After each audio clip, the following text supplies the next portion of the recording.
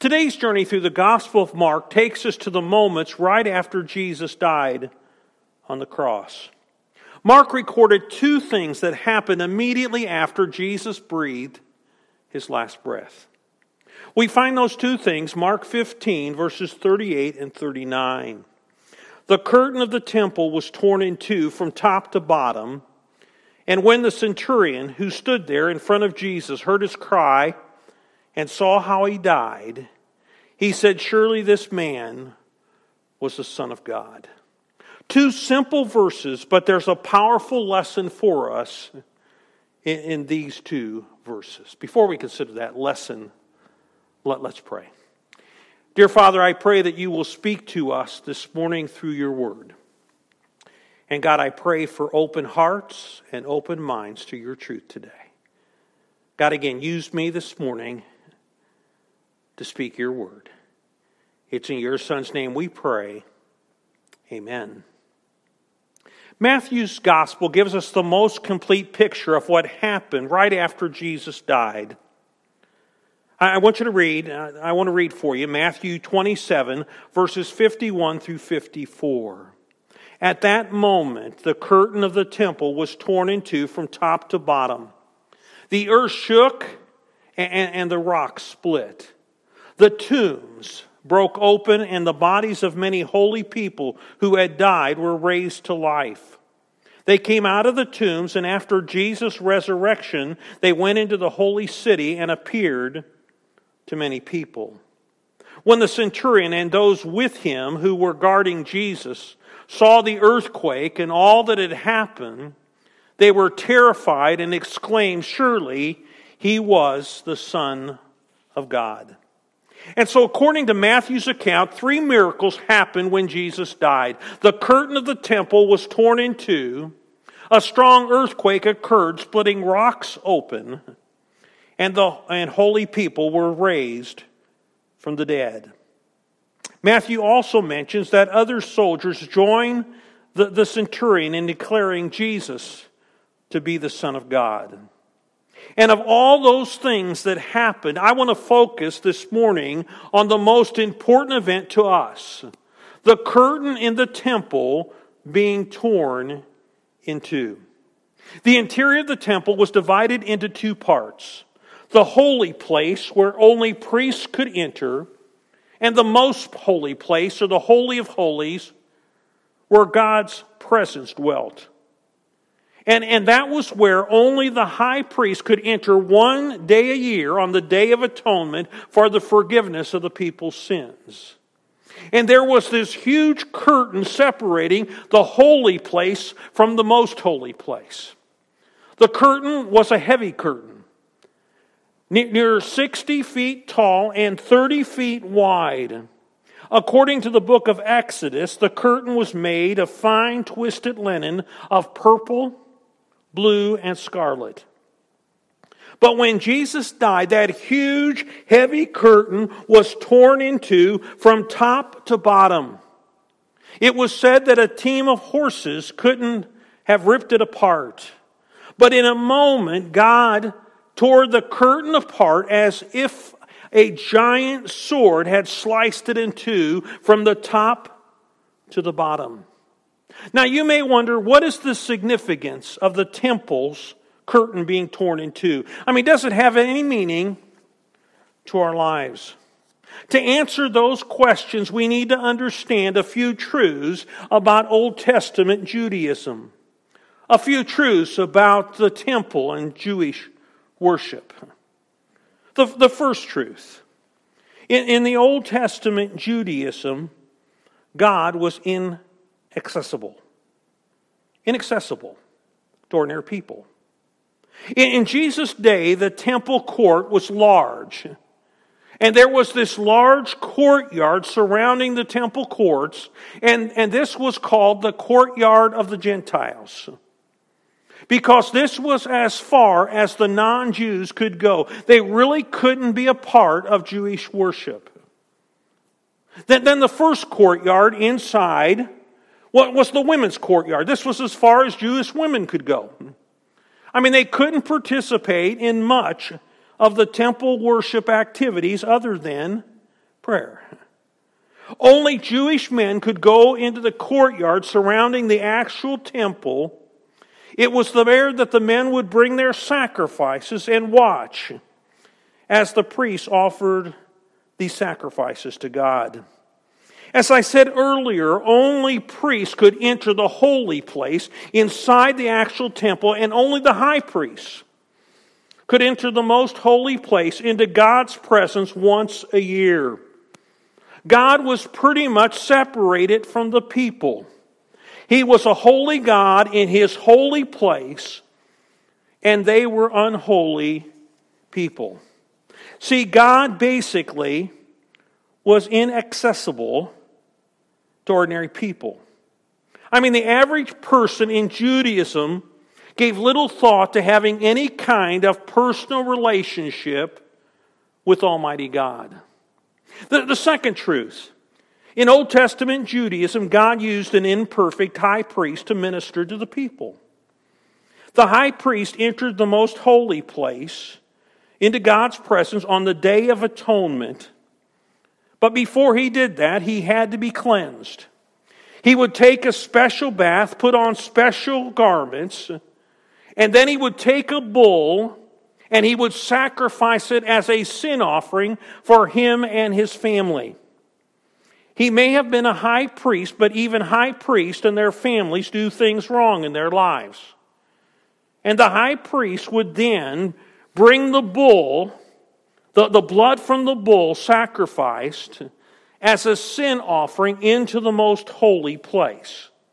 The only thing in the most holy place was a large golden chest known as the Ark of the Covenant, which contained the tablets of the Ten Commandments, a pot of manna, and Moses' brother Aaron's staff, which budded before Pharaoh. On the top of the ark were two solid gold cherubim. These were angel-like figurines facing each other with their wings overshadowing the lid. And the top of the ark's lid was called the mercy seat. And it was there that the high priest would pour the blood from the bull that he had brought into God's presence. See, the high priest, he had to be right with God before he could help the people to get right with Him. And so in Old Testament worship, God used an imperfect high priest to minister for the people. The third truth. In Judaism, God used forgiveness, or God offered forgiveness through animal sacrifices. On the Day of Atonement, the high priest did more than just offer a bull as a sin offering for him and his family. He also took 2 goats, and one of the goats was sacrificed as a sin offering for the people. And again, the high priest took that goat's blood into the most holy place and poured it on the mercy seat before God.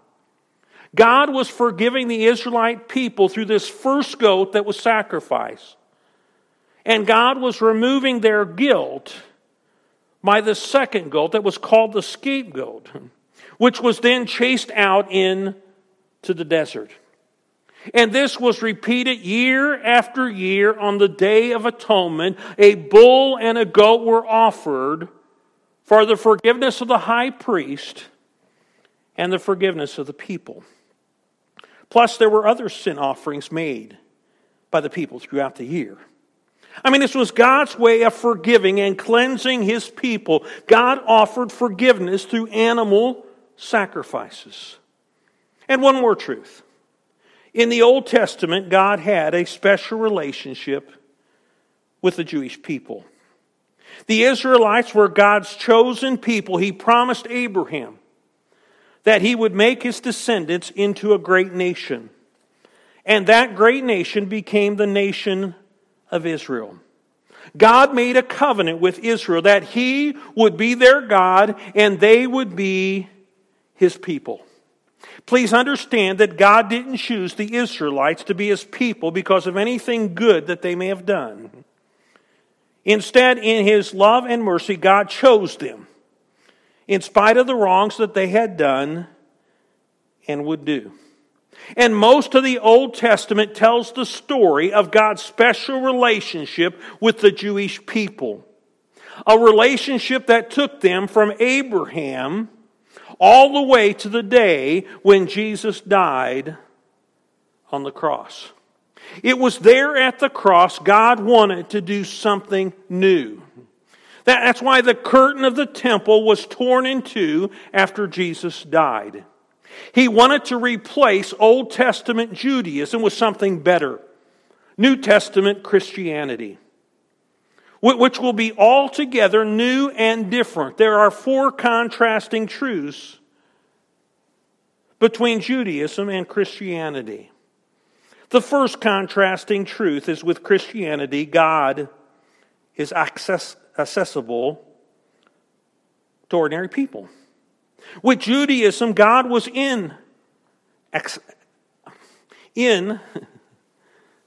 accessible to ordinary people. But with Christianity, God is accessible to ordinary people. As a matter of fact, He is accessible to all people, whether or not they are priests or ministers. I mean, this is a truth emphasized in the New Testament book of Hebrews. Let me read for you. Hebrews 10, verses 19 through 22. And so, dear brothers and sisters, we can boldly enter heaven's most holy place because of the blood of Jesus. By His death, Jesus opened a new and life-giving way through the curtain into the most holy place. And since we have a great high priest who rules over God's house, let us go right into the presence of God with sincere hearts, fully trusting Him. For our guilty consciences have been sprinkled with Christ's blood to make us clean, and our bodies have been washed with pure water. With the curtain, a holy God was separated from an unholy people. But without the curtain, an unholy people can boldly come into God's presence through the blood of Jesus. By Jesus dying on the cross, He opened a door for us to God. He opened a door for a new life with Him. And so we are encouraged by Jesus, our high priest, to go through the door into God's presence with a sincere hearts, fully trusting Him. You know, we've been talking in the last couple weeks about being saved by our faith in Jesus and His sacrifice. We also enter into a personal relationship with God through a full trusting faith in Jesus and His sacrifice. It is the blood of Jesus that makes us clean, and it is our baptism into Him that washes away our sin and guilt. It's not so much what we do on the outside that makes us holy. It is the work that God does on the inside through our faith in Jesus and His blood that makes us holy. And that way, through faith in Jesus, any person can have a direct access to God. Any person can have a personal relationship with Him. The second contrasting truth, God uses a perfect high priest to minister for the people. With Judaism, God used an imperfect high priest to minister for the people. With Christianity, He used a perfect high priest, Jesus, to minister for the people. To minister for you and me. The Old Testament high priest had to cleanse himself before he could minister in the temple for the people. But Jesus, our high priest, did not have to have any such cleansing. He had faced all the same temptations that we face, and yet was without sin. We turn again to Hebrews 4:14 through 16. And so then, since we have a great high priest who has entered heaven, Jesus, the Son of God, let us hold firmly to what we believe. This high priest of ours understands our weaknesses. For He faced all the same testings we do, and yet He did not sin. And so let us come boldly to the throne of our gracious God, and there we will receive His mercy. And we'll find grace to help us when we need it most. We are challenged here to hold firmly to what we believe about Jesus and what He did for us. We are also challenged to come boldly to the throne of God, a gracious God, where it says we will find mercy and grace that will help us in our time of need. I don't know about you, but I have times of need. We all have times of need. And just think about it. We have Jesus with God in heaven right now, and He is interceding there for us. He is speaking on our behalf to God. And Jesus understands us because He's been here and lived among us. He knows our weaknesses. He knows our struggle. He knows our temptation. He knows our needs. And He and the Father have promised that they will meet those needs. With Christianity, God uses the perfect high priest to minister for the people, to minister and help you and me. The third contrasting truth with Christianity, God offers forgiveness through His Son's sacrifice. In the Old Testament, God offered forgiveness through animal sacrifices. But in the New Testament, God offers us forgiveness through His Son's sacrifice. We turn again to Hebrews 10, verses 3 and 4, which speak first about the animal sacrifices made on the Day of Atonement. But those sacrifices are an annual reminder of sins. It is impossible for the blood of bulls and goats to take away sins. While animal sacrifices provided a way for the Jewish people to deal with their sin and to be right with God, these sacrifices, it says here, did not ultimately take away sin. In some sense, animal sacrifice just pushed those sins forward year after year until Jesus eventually could come and take away sin for good through His sacrifice on the cross. We pick up in Hebrews 10, 12 through 14. But our high priest offered himself to God as a single sacrifice for sins, good for all times. And then He sat down at the place of honor at God's right hand, and there He waits until His enemies are humbled and made a footstool under His feet. But for that one offering, He forever made perfect those who are being made holy. Remember, it was our sin that separates us from God. And the curtain in the temple represented our sin. It separated a holy God from an unholy people. But our high priest Jesus died on the cross, offering Himself as a single sacrifice to take away our sins that we might no longer be separated from Him. In fact, Jesus' and His sacrifice makes us perfect, though we are imperfect. Our faith in Jesus and His sacrifice makes us holy, though we are unholy. Our faith in Jesus and His sacrifice takes away our sin once and for all. As Christians, God forgives us through His Son's sacrifice. Not an animal sacrifice, but Jesus' sacrifice on the cross. And then one last contrasting truth.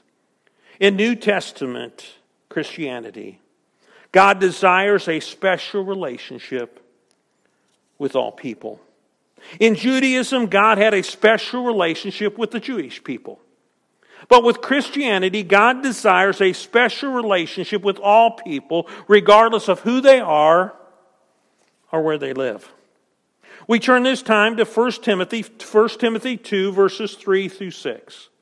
This is good and pleases God our Savior, who wants all people to be saved and to come to a knowledge of the truth.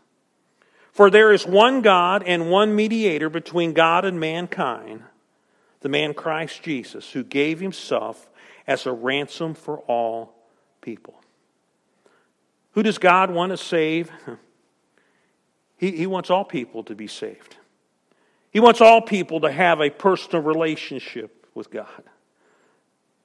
And who does God want to understand the truth about Jesus and his sacrifice? He wants all people to know that Jesus gave his life on the cross to free them from sin and to make them right with God. But sadly, not all people will be saved. Not all people will have a relationship with God. Not all people will be freed from sin. And not all people will be made right with God. Only those who place their faith in Jesus and his sacrifice on the cross. That again is the gospel message. And it is for all people. It doesn't matter people's race, our sex, our nationality. God loves the whole world, and he sent his Son to die for the whole world. But it's those who believe in Jesus and his sacrifice who will be saved. I find it interesting that Mark mentions the first person who believed in Jesus after his death on the cross. And surprisingly, it was a Roman centurion. Look again at one of those first two verses, Mark 15, verse 39. And when the centurion, who stood there in front of Jesus, heard his cry and saw how he died, he said, "Surely this man was the Son of God." This centurion had witnessed many crucifixions, but there was something different about this crucifixion. There was something different about Jesus. He submitted so willingly, as if he was a man on a mission. He graciously asked God from the cross to forgive those who were crucifying him. He lovingly assures one thief that he would be with him in paradise. He tenderly gave the care of his mother to one of his disciples, John. He cried out in agony those words of rejection, my God, why have you forsaken me?" He declared victoriously towards the end, "It is finished." And he surrendered fully at the end. "Father, into your hands I commit my spirit." And then add to all of that the last 3 hours of total darkness and then the earthquake, splitting the rocks. Because of all of that, the Roman centurion was convinced that Jesus was more than an ordinary man. Surely this man was the Son of God.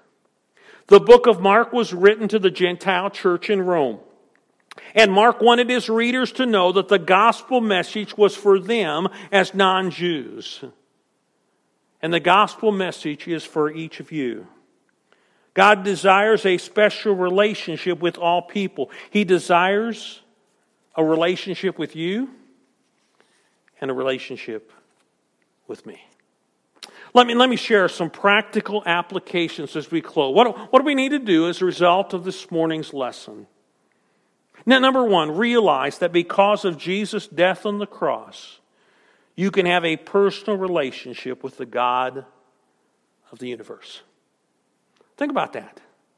See, Christianity isn't about a religion. It's about a relationship with the living God. And each of us can have a personal relationship with him. Number two, be sure to put your faith in Jesus and his sacrifice. That's what takes away your sin and brings you into a relationship with him. That's what removes the sin that separates you from him. And then last of all, come boldly before God in prayer, and he and Jesus will provide you the grace and mercy to help you in your time of need. We can boldly go before the throne of God. Again, the high priest fearfully entered the most holy place one time a year. But we can boldly go to the throne of God. We can go to the presence of God anytime we want. And God will hear. And God will work. Let's pray. Dear Father, I thank you so very much for this opportunity to share. And again, I pray that you'll be at work in each person's life that hears. God, again, I pray that those who are listening know you as their personal Savior. I pray that they know that they can have a personal relationship with you. It's not something that they think about. It's not something that they hope for, but something that they know. that God is there with them and that they've been forgiven and they can share with Him for all eternity. And so God, again, work in these moments in each person's life. God, work in me. Work in me and through me to impact others. We pray all this in the name of your Son, Jesus. Amen. We want to thank you so very much for sharing with us this morning. Important message. The most important decision you make is what you do with Jesus. And we want to do all we can to help you know a personal relationship with the God of the universe through faith in His Son Jesus and the sacrifice that He made for you upon the cross. We look forward to sharing with you again next Sunday. We just pray God's blessing upon you in the week ahead.